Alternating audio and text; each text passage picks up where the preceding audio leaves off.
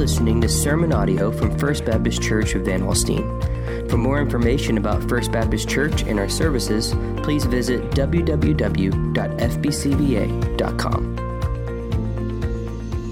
Well, if you have your Bibles this morning, join me in Matthew chapter 21 today. Matthew chapter 21.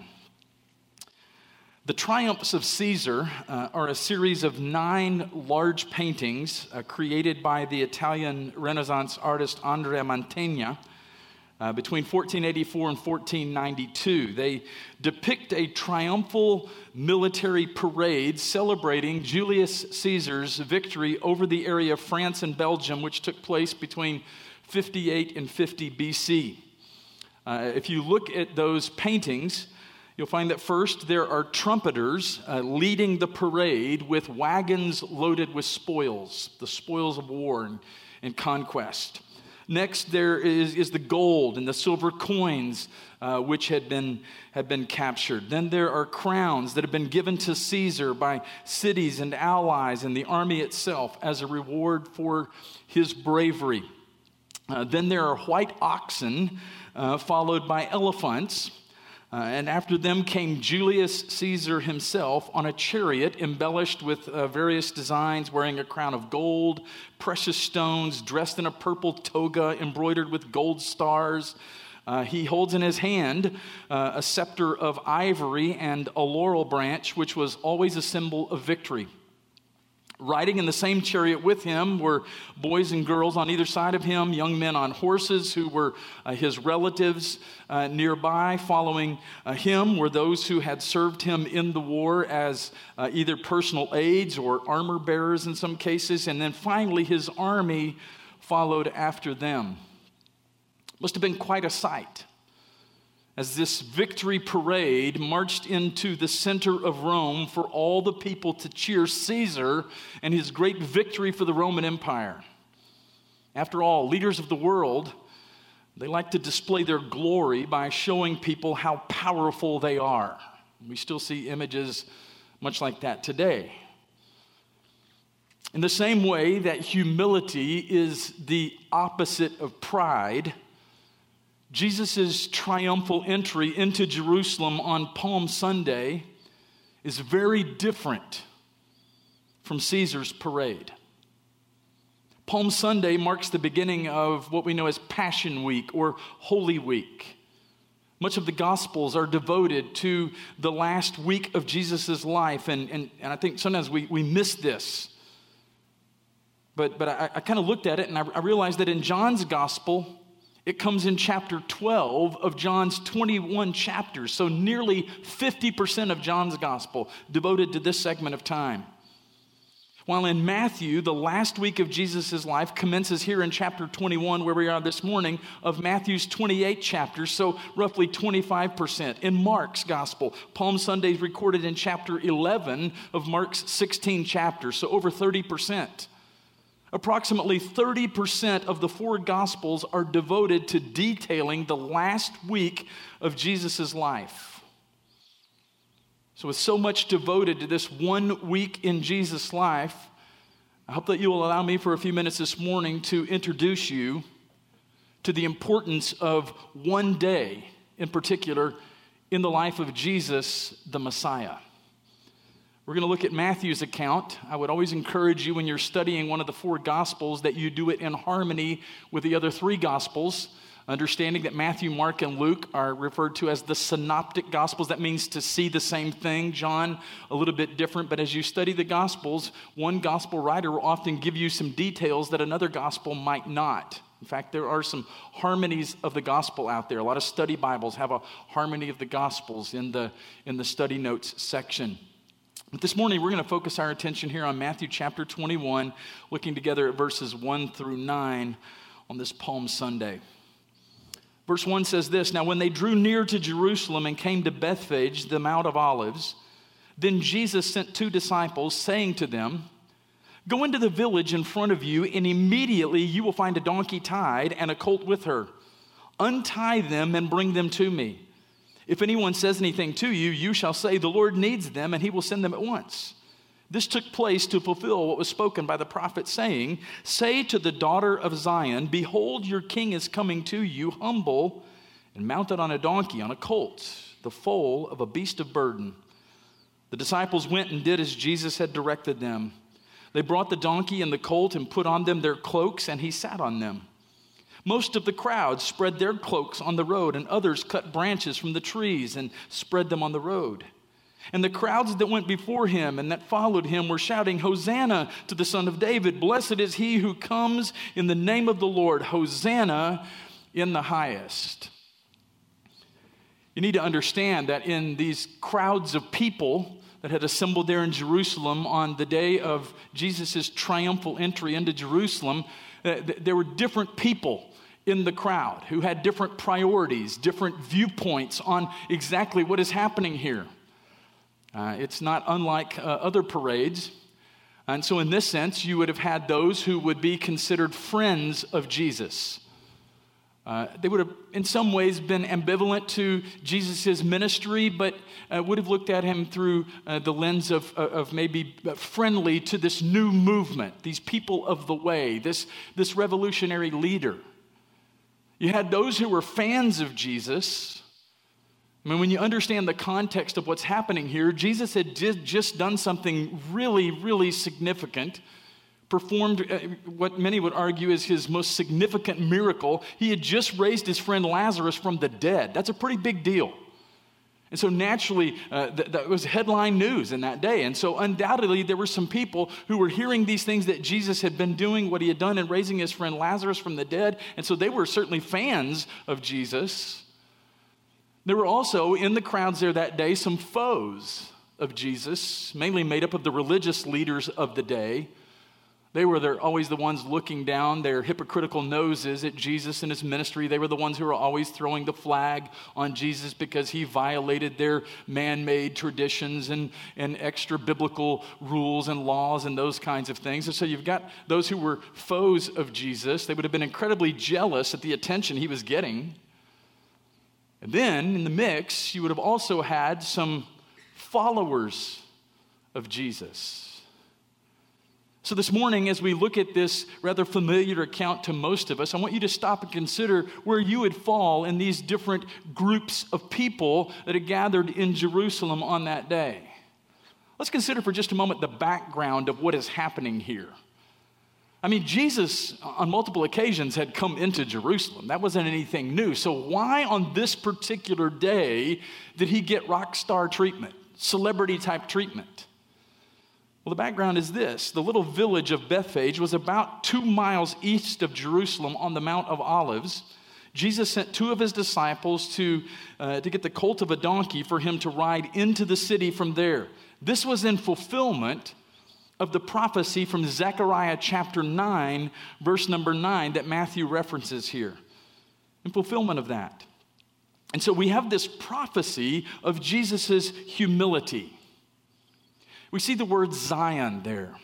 Zion, it's the Hebrew word for fortress. It was the southwest hill of Jerusalem on which the original fortress was built. The name came to stand not only, of course, for the fortress itself, but also for the hill on which the fortress stood. In the Old Testament, the name Zion was used some 150 times, mostly in the Psalms and in the prophets, in reference to the city of Jerusalem.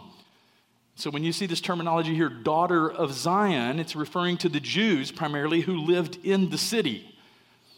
We also see that he was coming into Jerusalem in a humble way. Humble, gentle.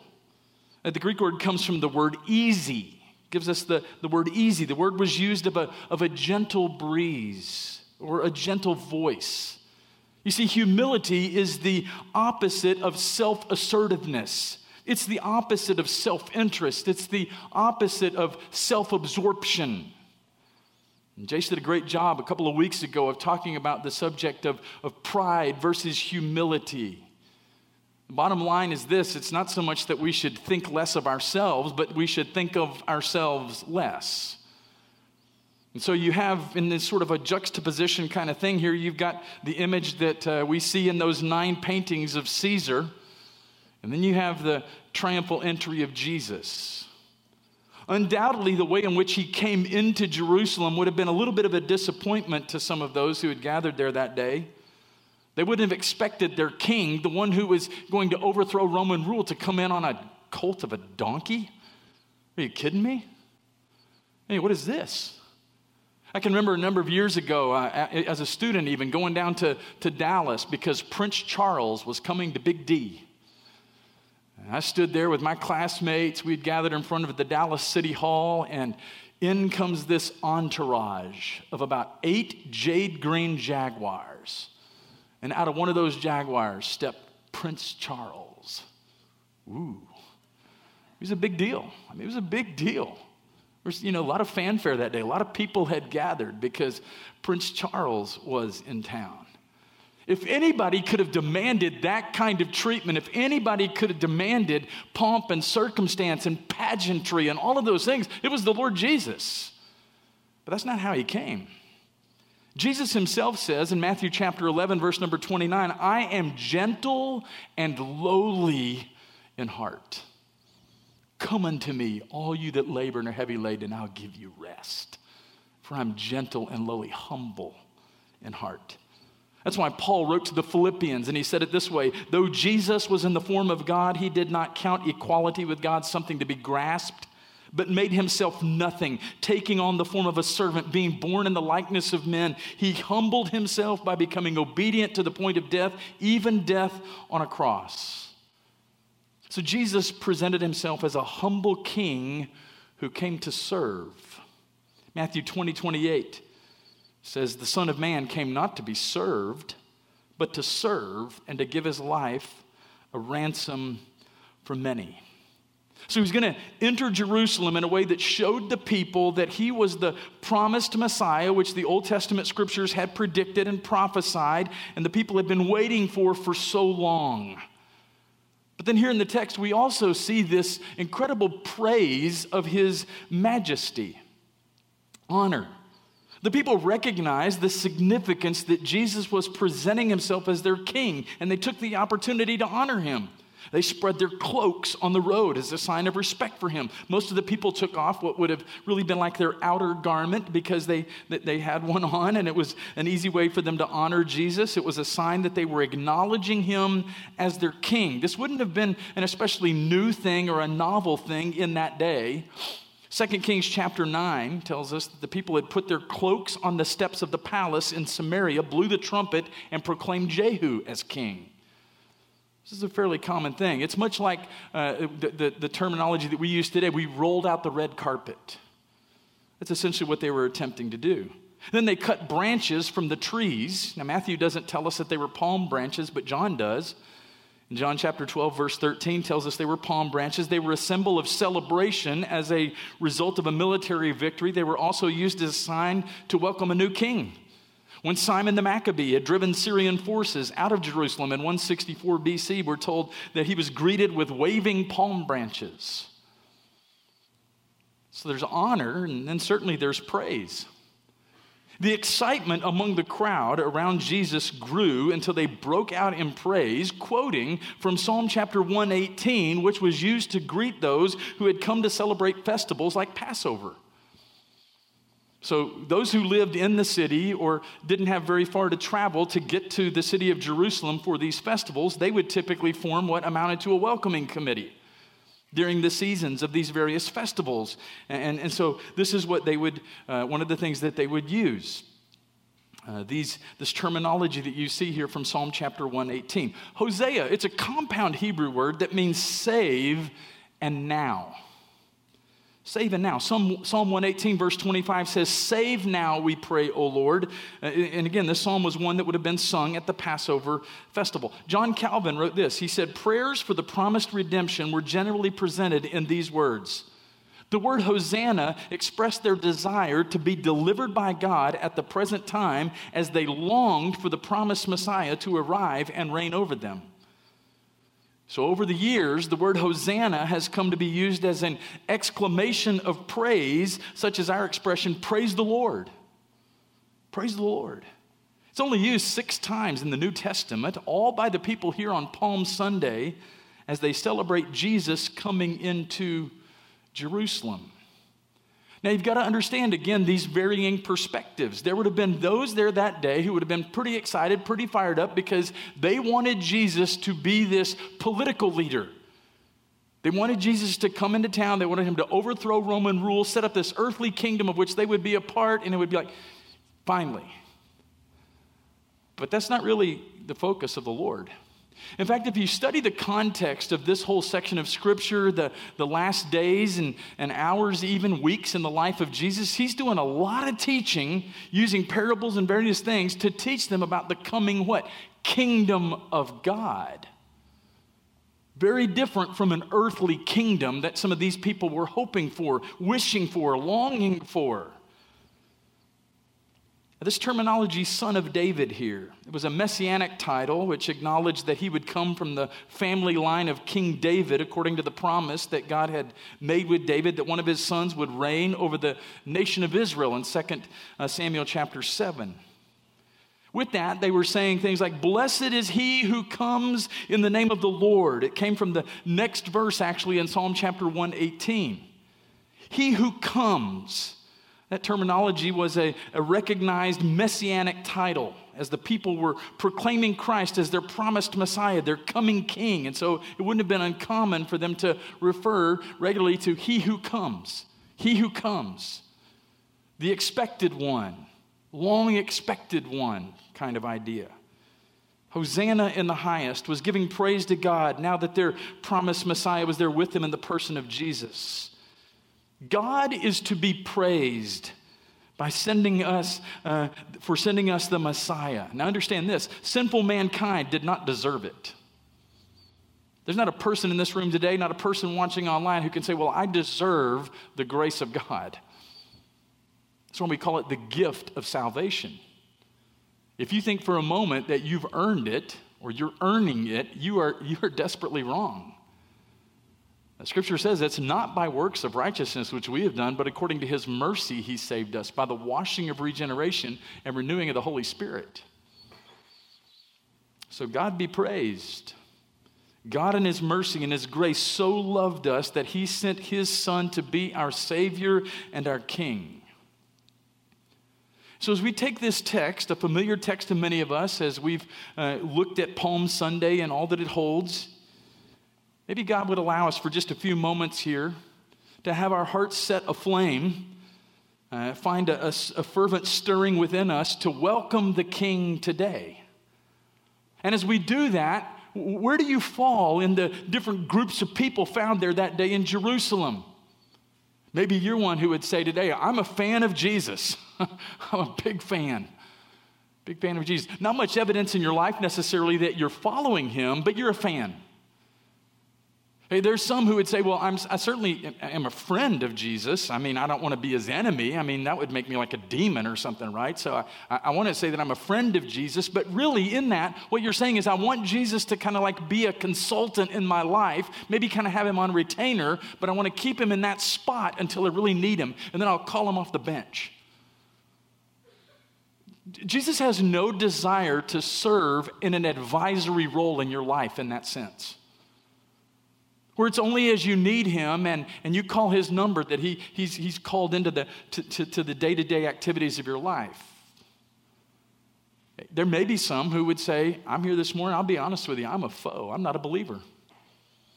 And I doubt, preacher, that you can convince me this morning. Maybe you're watching online and that's where you are today. I'm a foe of Jesus. So give it your best shot. I just don't believe.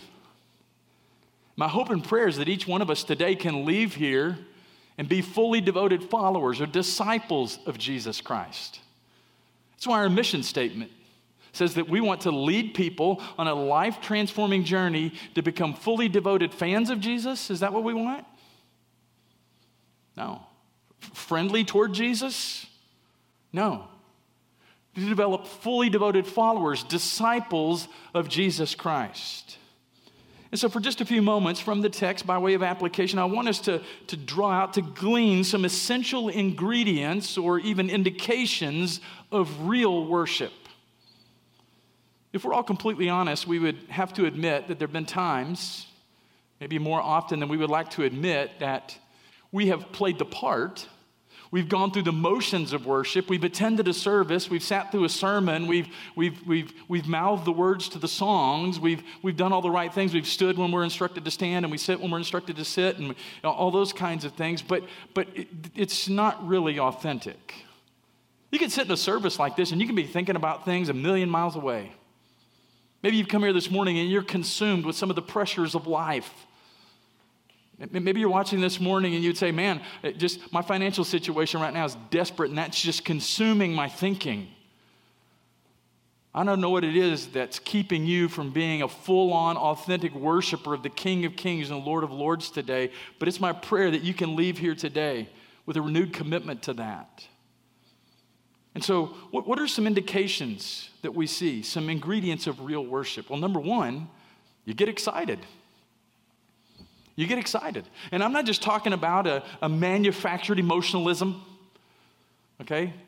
This is not just some glorified pep rally in the sense that we just want to get you all stirred up in an emotional sense, but it really has little substantive work in your life. It needs to be much more than that. Okay, hear the words of the psalmist, Psalm 118. Verses 1 through 4, it says, "Oh, give thanks to the Lord, for he is good, for his steadfast love endures forever. Let Israel say, his steadfast love endures forever. Let the house of Aaron say, his steadfast love endures forever. Let those who fear the Lord say, his steadfast love endures forever." Can you say that with me today? His steadfast love endures forever. Let's try it again. With a little excitement this time. His steadfast love endures forever. Even in the midst of a crazy culture, the one in which we live.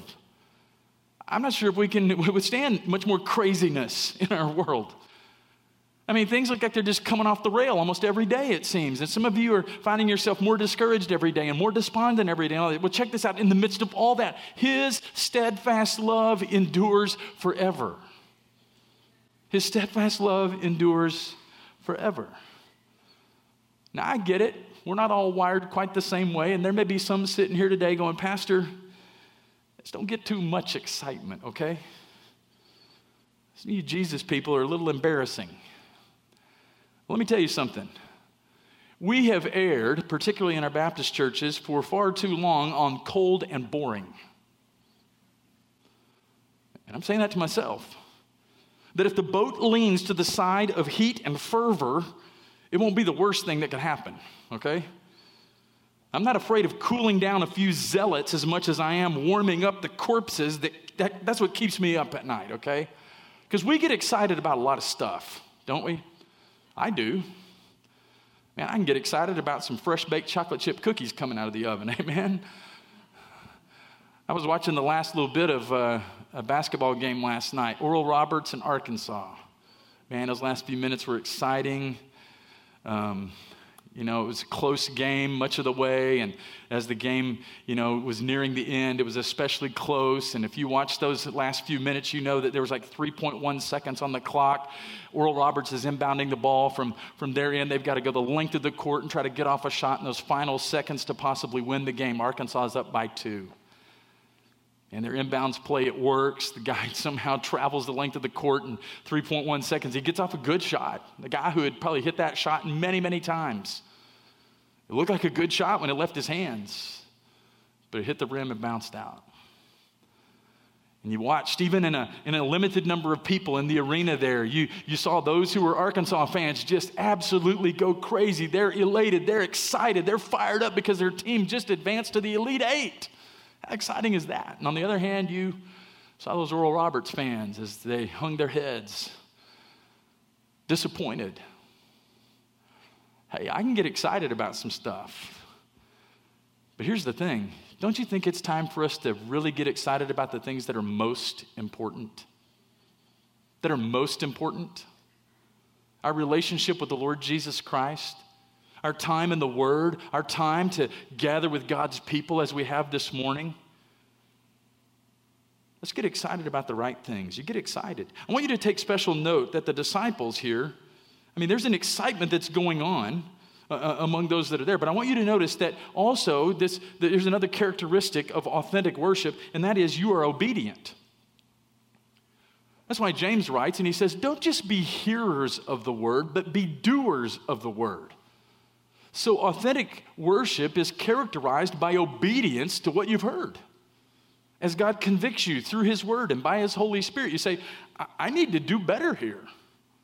I need to cast off this, and I need to take on this. I need to spend time in his word more than I do. I need to have a different set of priorities.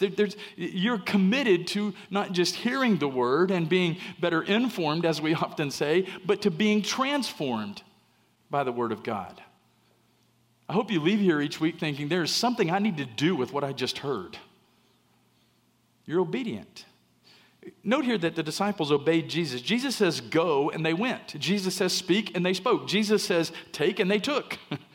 Part of the reason this celebration took place was because his disciples obeyed him.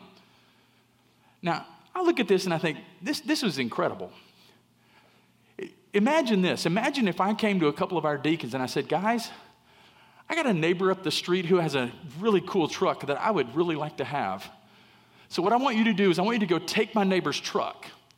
And if he has anything to say about it, you just tell him, Pastor Mike needs your truck. And he's going to be cool with it.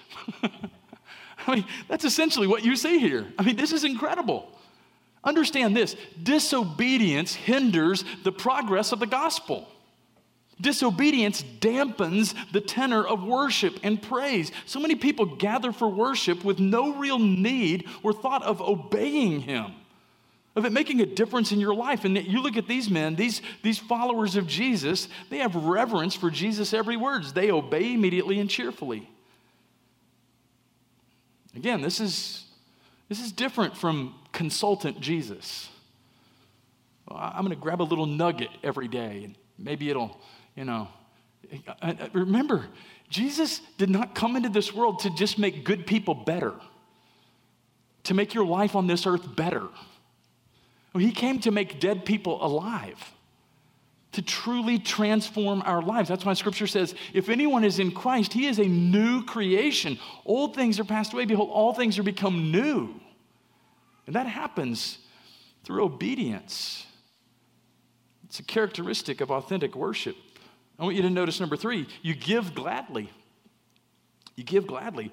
The owners of the colt and the donkey quickly surrender their possession for Jesus' entry into the city. Even the disciples distributed or contributed their cloaks, piled them on the back of the colt for Jesus to sit upon. Didn't have much to give, but what they did, they gave. And so you think about it. How can there be a celebration when no one spreads their cloaks? How can there be a celebration when no one gives up their donkey or their colt? A generous spirit marks all real worship. And I'm not just talking about our financial resources. That's a part of it. But what about our time and our influence and our talents? There are so many things in Scripture that we are called upon to steward for God's glory and the advancement of his kingdom. I don't know what that may look like for you. I don't know what it is today that maybe you're holding back. Maybe you're gifted in a particular area and you just kind of keep it covered up. But authentic worship, genuine worship, is characterized by giving gladly, giving generously. So you get excited, you're obedient, you give gladly. Number 4, you praise publicly. You praise publicly. Real worship is marked by public praise. I'm always leery of anyone who calls themselves a Christian, but they want to keep it private. I mean, that would be like me almost 32 years ago in a snowy evening in Erie, Pennsylvania, asking my sweet wife, Christy, to marry me.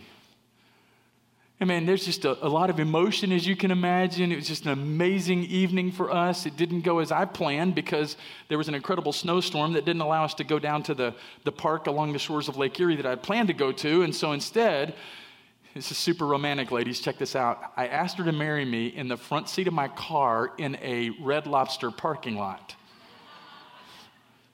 Pretty impressive, right? I know. But how weird would it have been in that moment for me to give her this ring and to say, but here's the thing. I love you more than any other human being, and I want to spend the rest of my life with you. But here's the thing, if you agree to marry me, we got to keep it private. Can't tell anyone. Got to keep it hush-hush. How weird would that be? She would think I'd lost my mind. Well, the same thing is true for those who profess with their mouths to be followers of Jesus Christ, and yet they're content to keep it private. Some of you have been working with the same people for months and years, and some of those people don't even know that you're a follower of Jesus. And I'm not suggesting you've got to be some kind of off the chart, like crazy weird person who I'm talking about, they should know that Jesus Christ has made a difference in your life. If they don't, something's wrong. Again, hear the words of the psalmist. Praise the Lord, all nations. Extol him, all peoples. For great is his steadfast love toward us, and the faithfulness of the Lord endures forever. Praise the Lord. Now, some of you are gifted to do that in ways that others of us are not. Some of you can lead in worship. You're gifted in other ways that others of us are not. And I'm so grateful for that. It's one of the things I love about the body of Christ, the church. God puts all these different people with unique giftings and passions and all those things together to make much of him, to glorify him. But we're to do it publicly. And so that naturally leads to number 5, we witness to others. We witness to others. When real worship, real awakening comes to God's people, it always stirs people to witness. Well, Christy and I were engaged. If we'd have had social media back in that day, don't you know we'd have been blowing up some people's news feed, right? We'd have been posting some pics. She said yes. We've got a big day coming. We would have been, this is, back court. We didn't do the save the date thing like they do now, right? But if we would have sent those, we wanted to let our friends and family, everybody to know how excited we were. We wanted to witness to others of that. The same thing happens with us. Notice, there were those who said the foes of Jesus, the Pharisees said to one another, you see that you're gaining nothing. Look, the world has gone after him. But among those who went to worship at the feast were some Greeks, and so they came to Philip, who was from Bethsaida in Galilee, and asked him, Sir, we wish to see Jesus. Are you a faithful witness? Are you willing at every opportunity to give public witness to the faithfulness of God in your life and the saving work of Jesus Christ? On June the 2nd, 1953, Elizabeth Alexandra Mary was crowned Queen Elizabeth II in Westminster Abbey. The coronation ceremony, as you can imagine, some of you have seen it. It followed all the tradition and the pageantry that you would expect for such an important event. But just before the crown was placed on her head, the Archbishop of Canterbury cried out to all those seated to the north, Sirs, I present to you the undoubted Queen of the realm. Are you willing to do her homage? And there was a resounding positive response. And then turning to the south, he repeated that same request. And again, there was a resounding response in the affirmative. And then he turned to the east and then finally to the west, doing the exact same thing, making that same request. I present to you the undoubted Queen of the realm. Are you willing to do her homage? And every time he received a resounding positive response. And it wasn't until all 4 directions had responded that they would accept her as their queen, that the crown was placed on her head. So the pomp and the pageantry of the coronation service certainly was impressive. But she is only a constitutional monarch. Even though she is the undoubted queen of the realm, she is fundamentally a queen in name only. Well, I'm going to assure you this morning that the one who rode into Jerusalem on that Palm Sunday on the back of a donkey is not just a king in name only. He is the undoubted King of kings and Lord of lords. World leaders have risen and they've fallen. And they continue to rise and they fall. For all of human history. And still, he remains the King of kings and the Lord of lords. A.W. Tozer wrote this. He said, the only thinkable relationship between us and God is one of full lordship on his part and complete submission on our part. I know we sometimes say, and we mean well when we say it, that we've made Jesus king. We don't make Jesus king. No, we submit to the one who is the king. My obedience, my lack of obedience doesn't determine his kingship. He is the undoubted King of kings and Lord of lords. The question today is, am I just a friend, a foe, a fan, or am I truly a follower of my King? Is my life characterized by full-on submission to him and his will and his authority? So if you would join me in these final few moments with your head bowed and your eyes closed today.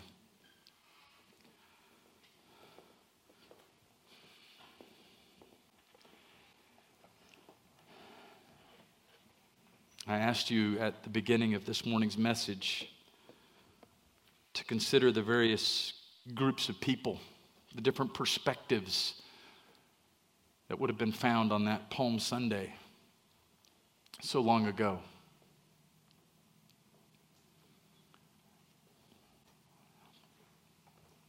If you're completely honest in these final few moments that we're together today, can you truthfully say, honestly say, you are a full-on follower of Jesus Christ? We often say it this way, if he's not Lord of all, then he is not Lord at all. So maybe there's a particular area of your life that you have yet to surrender to him. Maybe it is your finances. Maybe it's your family, your kids. Maybe it's your possessions.